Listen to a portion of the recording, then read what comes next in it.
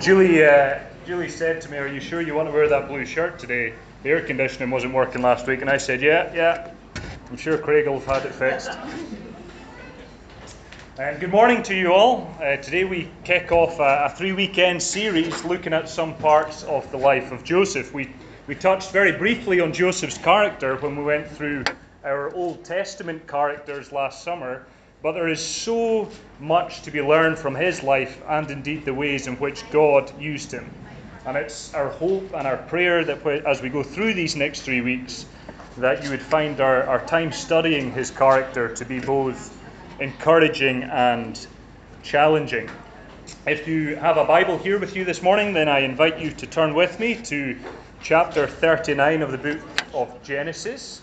If you are following on your phone, then as always we read from the ESV translation. That's Genesis chapter 39. We're going to begin in verse 1 and read through to the end of the chapter. Verse 1, Now Joseph had been brought down to Egypt, and Potiphar, an officer of the Pharaoh, captain of the guard, an Egyptian, had bought him from the Ishmaelites who had brought him down there. The Lord was with Joseph, and he became a successful man, and he was in the house of his Egyptian master. His master saw that the Lord was with him, and that the Lord caused all that he did to succeed in his hands. So Joseph found favor in his sight, and attended him, and he made him overseer of his house, and put him in charge of all that he had. From the time that he made him overseer in his house and over all that he had, the Lord blessed the Egyptian's house for Joseph's sake. The blessing of the Lord was on all that he had in house and field.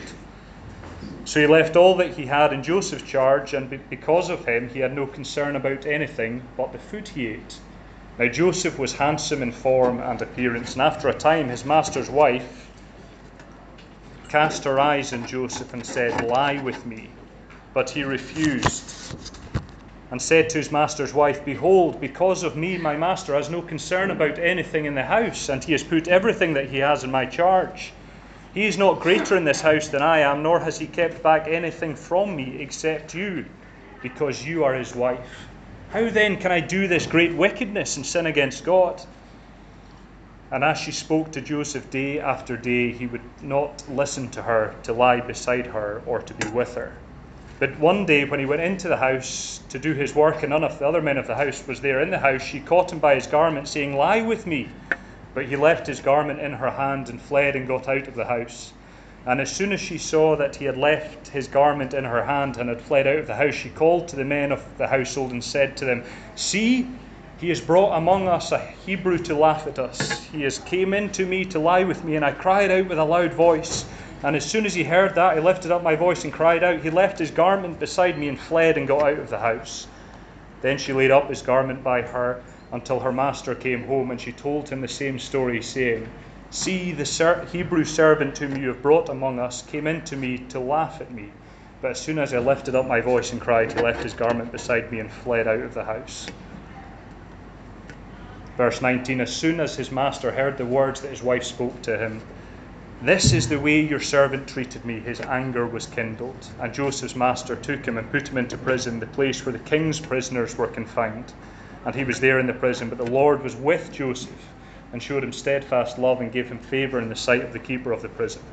And the keeper of the prison put Joseph in charge of all the prisoners who were in the prison.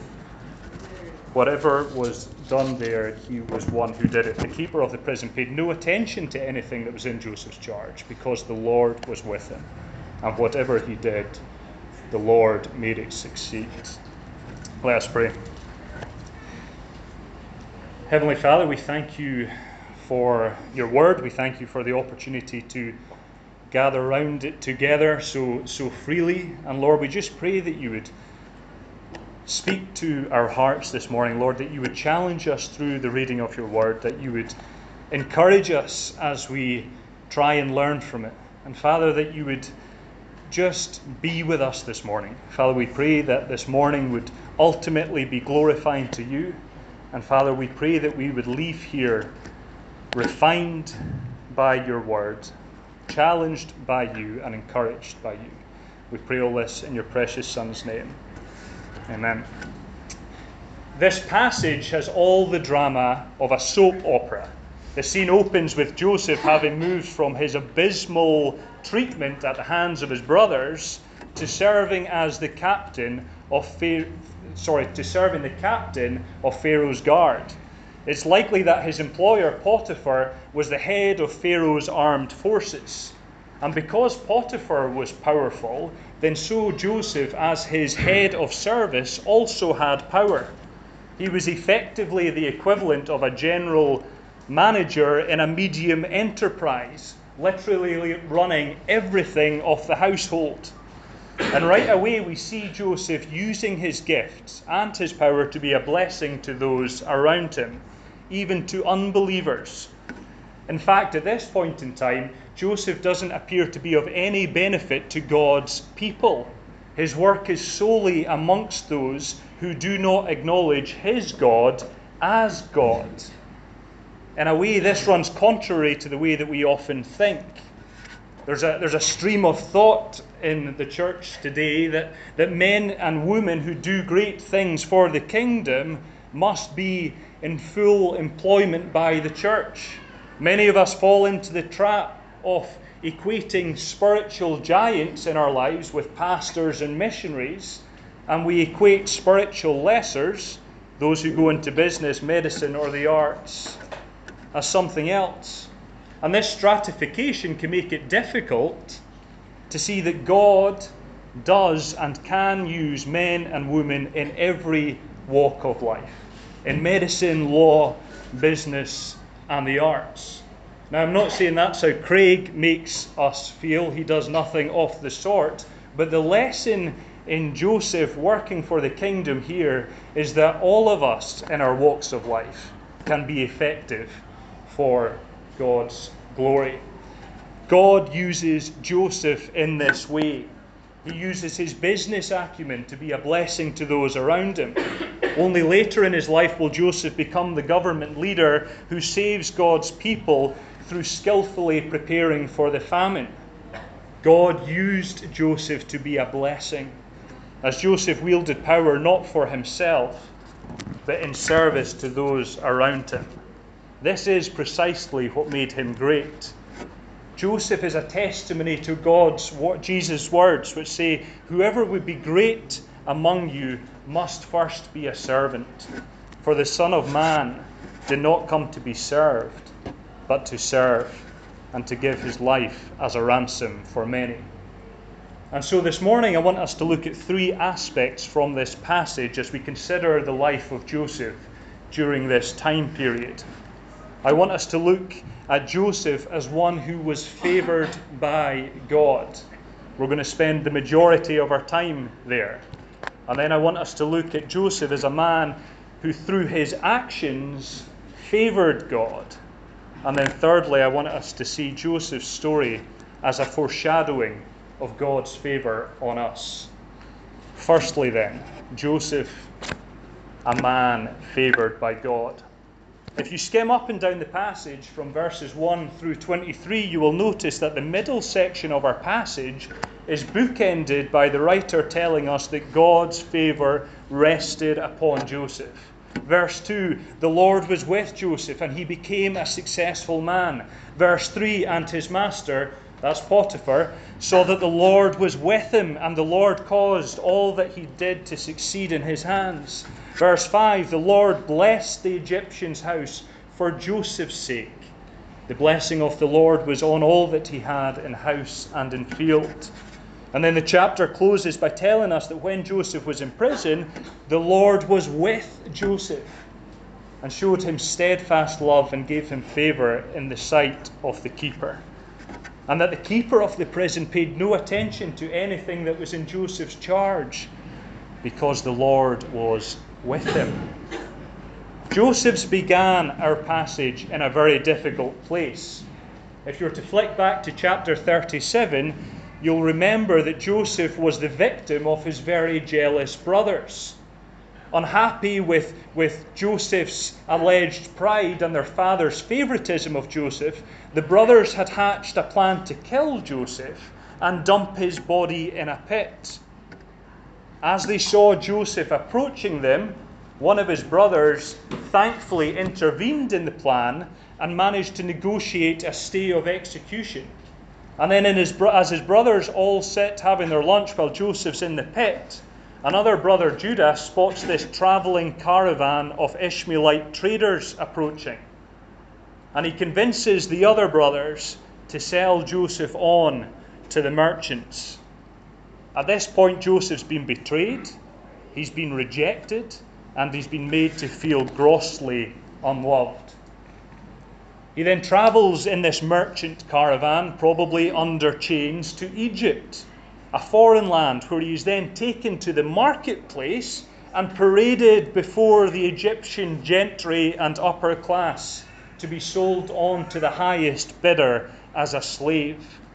So he's been betrayed, he's been rejected, he's unloved, and now he is made to feel subhuman as someone else's property. Imagine how low one would feel in those set of circumstances. Yet in spite of all these things, we learn that the Lord was with Joseph, that the Lord's favour was upon him, and that the Lord worked to make Joseph to what this passage describes as a successful man in the house of Potiphar. And when we look more closely at the text, we can see three ways in which God's favour was upon him. He was protected, he was prospered, he was promoted. From chapter 37, we know that he was protected from almost certain death at the hands of his jealous brothers. From the beginning of chapter 39, we know that Joseph has arrived in Egypt, thus surviving the arduous journey. We know that he's been appointed to a high-ranking household where the master would have at least had the decency to feed him and treat him with some form of dignity. We then see him protected by being put into the prison rather than executed for his alleged crime against Potiphar's wife. And then finally we see him protected in the prison, when we are told that he was so well protected that the keeper of the prison paid no attention to what he did. Joseph's been protected.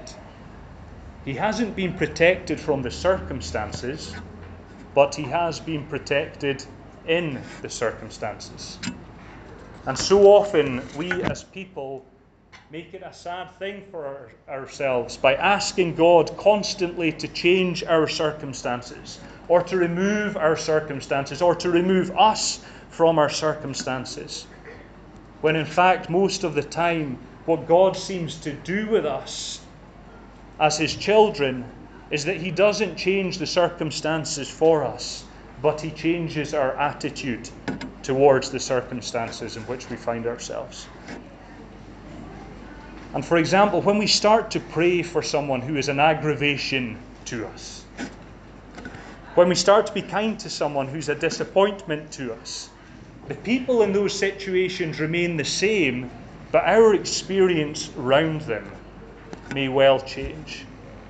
You see, God could have done all this very differently in Joseph's life. God chose to allow these events to unfold in order, in part, I'm sure, to deal with the blemishes that were in Joseph's character.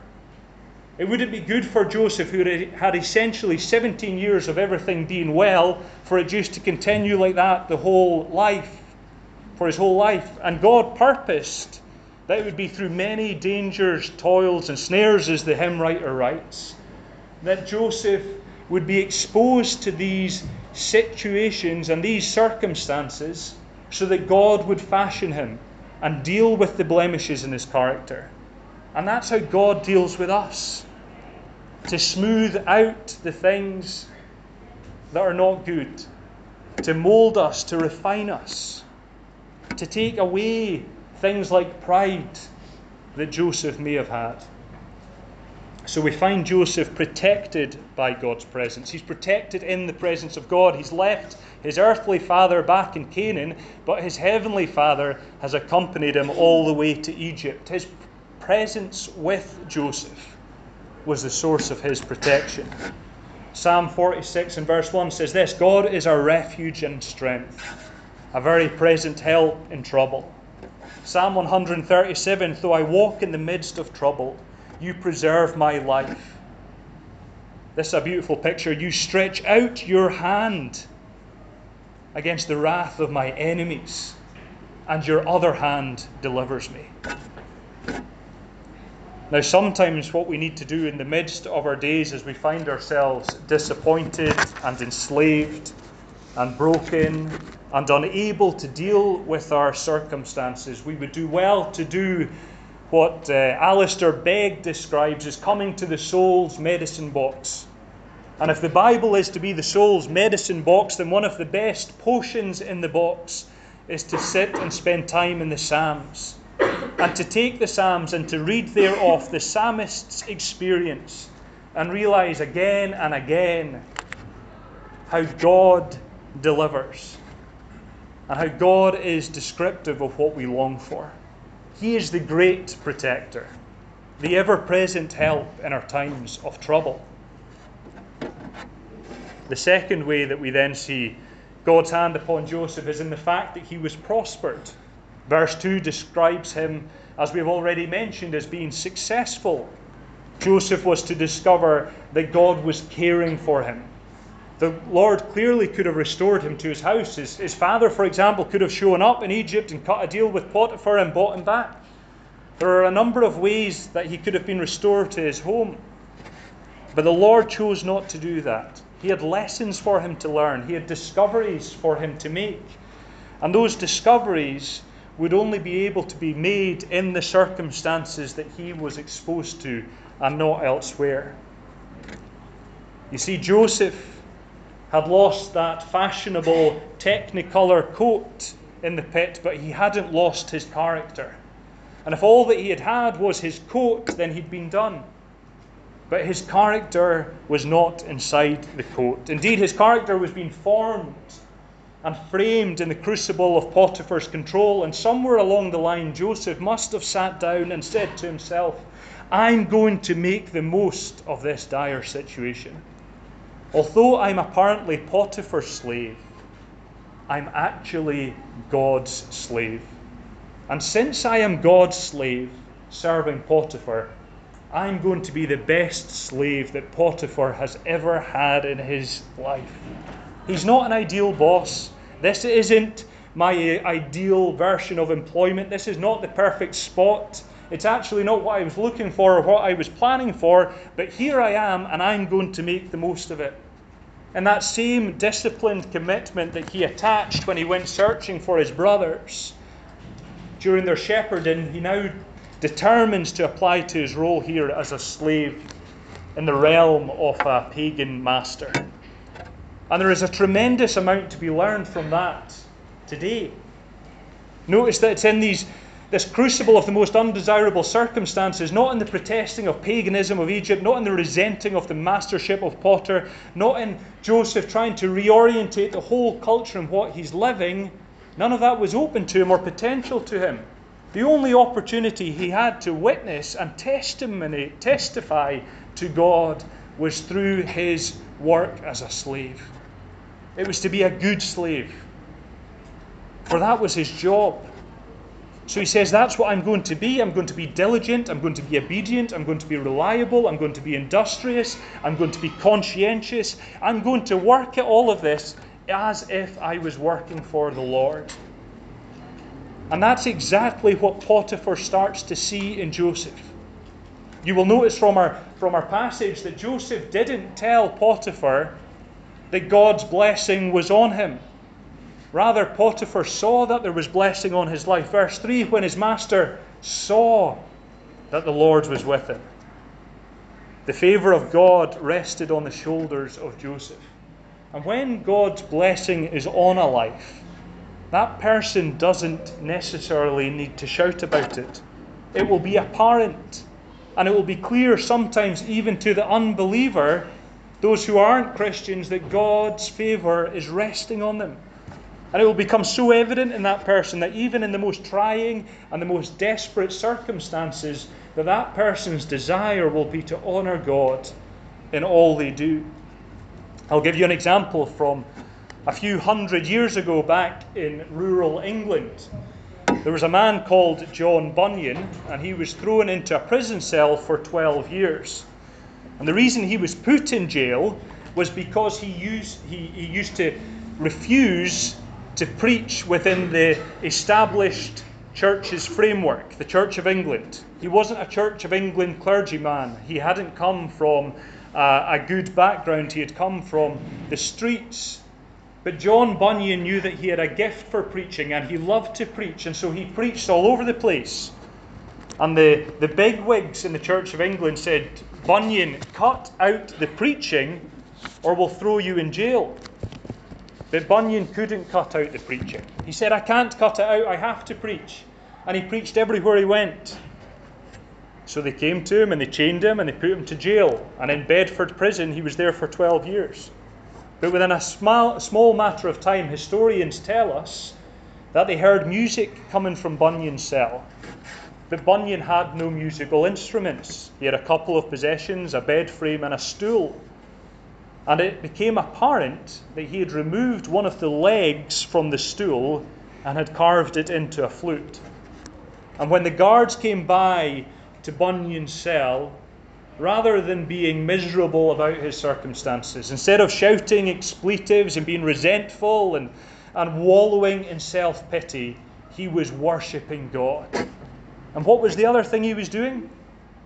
He was writing a book, one of the classics of Christian tradition, A Pilgrim's Progress. No other book has sold so well over such a long period of time. It's second only to the Bible. And it has had a tremendous impact on the lives of many. John Bunyan was prospered in the worst circumstances. And so was Joseph. Protected, prospered, thirdly, promoted. Verse 4, Joseph found favour in Potiphar's eyes.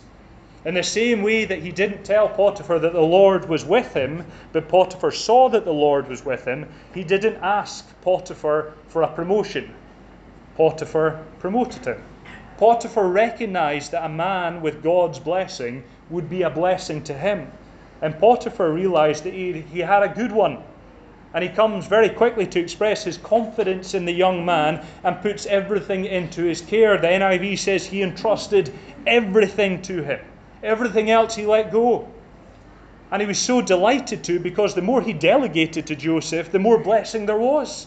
Why? Because God had determined, as part of his sovereign purpose, that he would take this man Joseph and he would bless him. God had determined that Joseph, in responding correctly to the most awful of circumstances, would be a recipient of his favour and of his blessing. And as a result of that, Potiphar's eyes would be made to see what can happen when a life is given over to God. It's a remarkable story, and it opens up this possibility of Potiphar having a conversation with Joseph where he's saying, "Can you please explain more to me about this God?" And that's how it's supposed to work for us today. That's what it speaks about in Matthew's Gospel when it says, "Let your light so shine before men that they may see your good deeds and glorify your Father who is in heaven." Let people around us see Jesus through our good works so that they will have a reason to ask. When they don't see it, they won't ask. Let our hard work be for the Lord in all circumstances. Glorify Him and be a pointer to those around us of a life that can be enjoyed in Him. Secondly, Joseph, a man who favoured God through his action. Halfway through our text, we get to this intriguing story about Joseph and Potiphar's wife. It tells us that as Joseph conducted his business in the house, he had come to find a lustful admirer.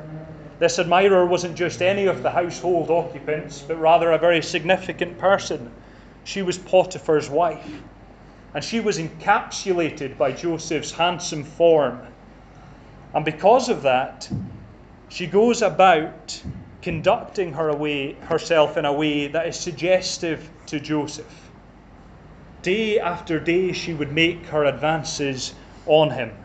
Suggestive comments, romantic overtures, invites to lust-filled escapism. She was tempting. And she offered the opportunity to Joseph to engage in a sin and to hide it from both her husband and his master. And it must have been extremely hard for Joseph. Here's a young man who has gone through some terrible experiences, and now he has been overtly offered the opportunity to lie with a woman that was powerful, that was upper class, and probably beautiful. She was, after all, married to one of the most successful men in Egypt. But Joseph makes a stand. He refuses her advances and condemns her behavior both morally and spiritually. How can you suggest this, he says to her, when you know how good your husband has been to me, when you know how much he trusts me? How could I go about betraying his confidence? And more importantly, how could I partake in this wickedness and sin against my God? It would be an absolute affront. And it's worth noticing that how Joseph categorizes the sin here. He doesn't say that it's a sin ultimately against Potiphar, but a sin rather against God. Because Joseph recognized that the strength to overcome the sin is by looking to God himself, expressing his love of God and his desire to please and honor God. And that's the lesson on how we should defeat temptation. James says, submit yourselves to God. Resist the devil and flee from him. I think there's a tendency for many of us to think that the way to defeat sin, and I'm guilty of this, is to say, I'll not give in, I'll not give in, I will not give in, and I focus solely on my desire or my attempt to use my willpower alone to overcome temptation.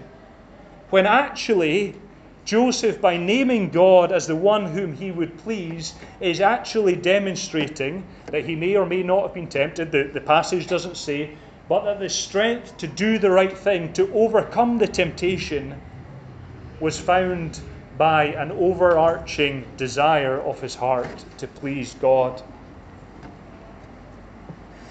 The answer to our temptation then is not to love the things of this world less, but rather to love God more.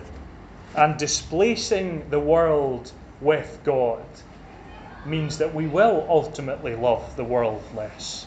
Turn your eyes upon Jesus, says the songwriter, and the things of this earth will grow strangely dim in the light of his fullness and grace. Despite this stand, Potiphar's wife still continues and eventually gets to the point where she reaches out to him and physically tries to reel him in. But Joseph demonstrates the conviction of his words and flees from her, leaving his cloak in her hand. So when it really gets to the moment of truth, when it really gets to the real test, Joseph fled from the temptation that presented itself. Joseph proved his deep-seated conviction in that he would find his worth in God, and therefore favoured God above his self-gratification. The Apostle Paul alludes to this in Corinthians 6. He says, do you not know that he who unites himself with someone out with marriage is one with that person in body? Because it is said the two will become one flesh. So flee from sexual immorality. In our oversexed culture that increasingly looks for new ways to use sex for self-gratification, there's an easy word for us here as a church. The Bible promotes a sexual ethic which is more than self-gratification. It's rather an act of giving the whole self to another in such that the two become one. Tim Keller, anytime he speaks about sexual ethics from the Bible, reminds his people that if sex is had outside marriage, then what we're really saying is, I want physical oneness, but not whole life oneness. I want you, but I don't want to have to entrust myself to you completely, and therefore I don't want you completely. Now, Joseph wasn't making any marriage decisions at this point. But he did want to be faithful to God. And he recognized that sinning in this manner would ultimately displease God. And the question, and indeed the application for us here, is, do we stay away from sin because we've been advised not to partake in the sin? Or do we seek not to sin because our heart yearns for the one who is greater? Is our faithfulness to God built on something legal, or is our faithfulness to God a response to his grace, to his protection, to his prospering of us, and to our promotion as his elect? Are we living in a manner that wants to love God more? Thirdly, and very, very briefly, but perhaps most importantly, this story in Joseph is a foreshadowing of God's favour to us. We find favour in God through the death and resurrection of his Son, in whom we repent of our sin and take hold of the grace that is freely offered to us in Jesus. Ultimately, Joseph points to Jesus, who, like Joseph, was innocent, yet treated as a criminal. The text describes how Joseph was tempted but did not give in to temptation. Jesus too resisted all temptation and denied all that the devil tried to offer him. Joseph was accused unjustly by Potiphar's wife, just as Jesus was accused unjustly by Pharisees and the crowd. He was numbered among the transgressors. And Joseph was led to the depth of the prison, only, as we'll discover later, to be raised to the right hand of Pharaoh. Jesus Christ was led to the cross for the sake of our sin and to the depths of the grave. And yet God raised him from the dead and installed him at the right hand. God's favour rests on the believer. He uses trials and circumstances to test and to refine. He calls us to engage those circumstances head on and to honour him in them. He looks for us to make him the glory of our hearts. And in return, he promises us the eternal favour of life with Jesus, our Saviour. Let's pray.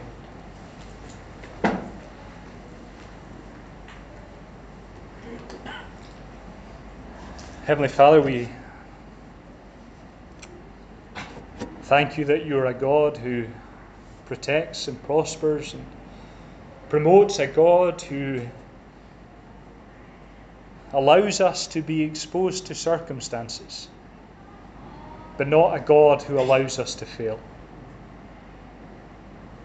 We thank you that you are our refuge and our strength, our ever-present help in times of trouble, Lord, and we look to you to guide us and to mould us and to refine us.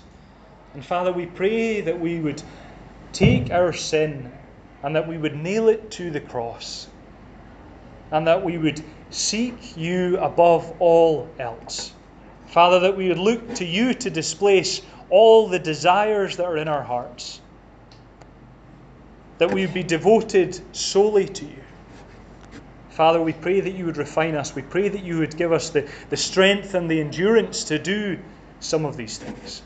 And Lord, ultimately, that in whatever sphere of work or life we find ourselves, Father, that we would work tirelessly for you. We thank you for your grace. We thank you for your Son, for his sacrifice, for the opportunity, ultimately, to spend eternity with you. We acknowledge that you are a good God all the time, and we give you thanks for that. In Jesus' precious Son's name, amen.